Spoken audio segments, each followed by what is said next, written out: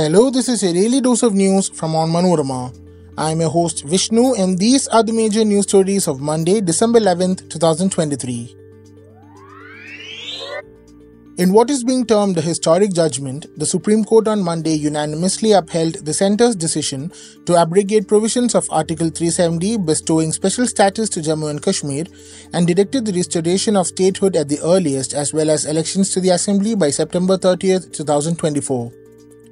Ending a decades-long debate, a five-judge constitution bench headed by Chief Justice D.Y. Chandrachud delivered three concurring judgments upholding the abrogation of the constitutional schemes that provided special status to Jammu and Kashmir when it was annexed to the Union of India in 1947. Writing the judgment, Justice Chandrachud said Article 370 was a temporary provision and the President was empowered to revoke it in the absence of the Constituent Assembly of the erstwhile state.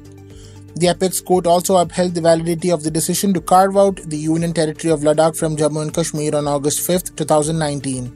On that day, the government abrogated Article 370 and bifurcated the state into two Union territories, Jammu and Kashmir and Ladakh. Prime Minister Narendra Modi and Union Home Minister Amit Shah hailed the Supreme Court's verdict as historic and said this gives a stamp of approval to the move as being completely constitutional. Taking to X, the two top leaders instrumental in abrogating the provisions of Article 370 in 2019 said, "The top court's decision is not just a legal judgment but a beacon of hope and testament to the collective resolve to build a stronger and more united India, besides bringing peace and normalcy to Jammu and Kashmir." People's Democratic Party Chief Mehbooba Mufti on Monday said the Supreme Court's decision was nothing less than a death sentence, adding that it marked the defeat of the idea of India with which the Muslim-majority state had acceded in 1947. Today, an unconstitutional and illegal act that took place in the parliament was declared legal.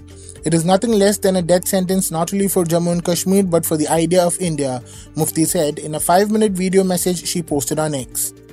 The former Chief Minister urged the people of Jammu and Kashmir and Ladakh not to be disheartened or lose hope over the Apex Court's decision. She said no decision was final, not even the Supreme Court's decision, and theirs was a political fight which has been going on for many decades. She further said the people of Jammu and Kashmir have made sacrifices and that they will not quit halfway. Reacting to the verdict, Pakistan said the decision had no legal value, asserting that the international law doesn't recognize New Delhi's unilateral and illegal actions of August 5, 2019. Pakistan's caretaker Foreign Minister Jalil Abbas Jilani said in a post on X that Kashmiris have an inalienable right to self-determination in accordance with the relevant UNSC resolutions.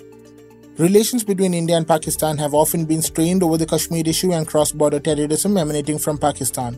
However, their ties nosedived after India abrogated Article 370 as Pakistan expelled the Indian envoy and downgraded the trade ties.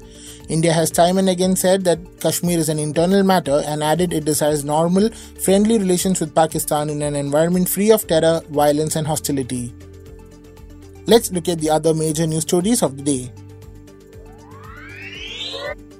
Trinamool Congress leader Mahua Moitra moved the Supreme Court on Monday challenging her expulsion from the Lok Sabha after the House adopted the report of its ethics committee that held her guilty of accepting gifts and illegal gratification from a businessman to further his interests. On December 8th, after a heated debate in the Lok Sabha over the panel report during which Moitra was not allowed to speak, Parliamentary Affairs Minister Prahlad Joshi moved a motion to expel the TMC MP from the House for unethical conduct, which was adopted by a voice vote. Reacting sharply to her expulsion, Moitra had equated the action with hanging by a kangaroo court and alleged that a parliamentary panel was being weaponized by the government to force the opposition into submission. Fighting between Israel and Hamas intensified across Gaza on Monday, fueling fears flagged by the United Nations at the weekend of a breakdown in public order and a mass exodus of Palestinians into Egypt. The narrow coastal strip has been under a full Israeli blockade since the start of the conflict more than 2 months ago, and the border with Egypt is the only other way out. Most of Gaza's 2.3 million people have been driven from their homes, and residents say it is impossible to find refuge in the densely populated enclave, with around 18,000 people already killed and conflict intensifying. Since the breakdown of a week-long ceasefire, Israel launched a ground offensive in the south last week and has since pushed from the east into the heart of the major city of Khan Yunis, with warplanes attacking an area to the west.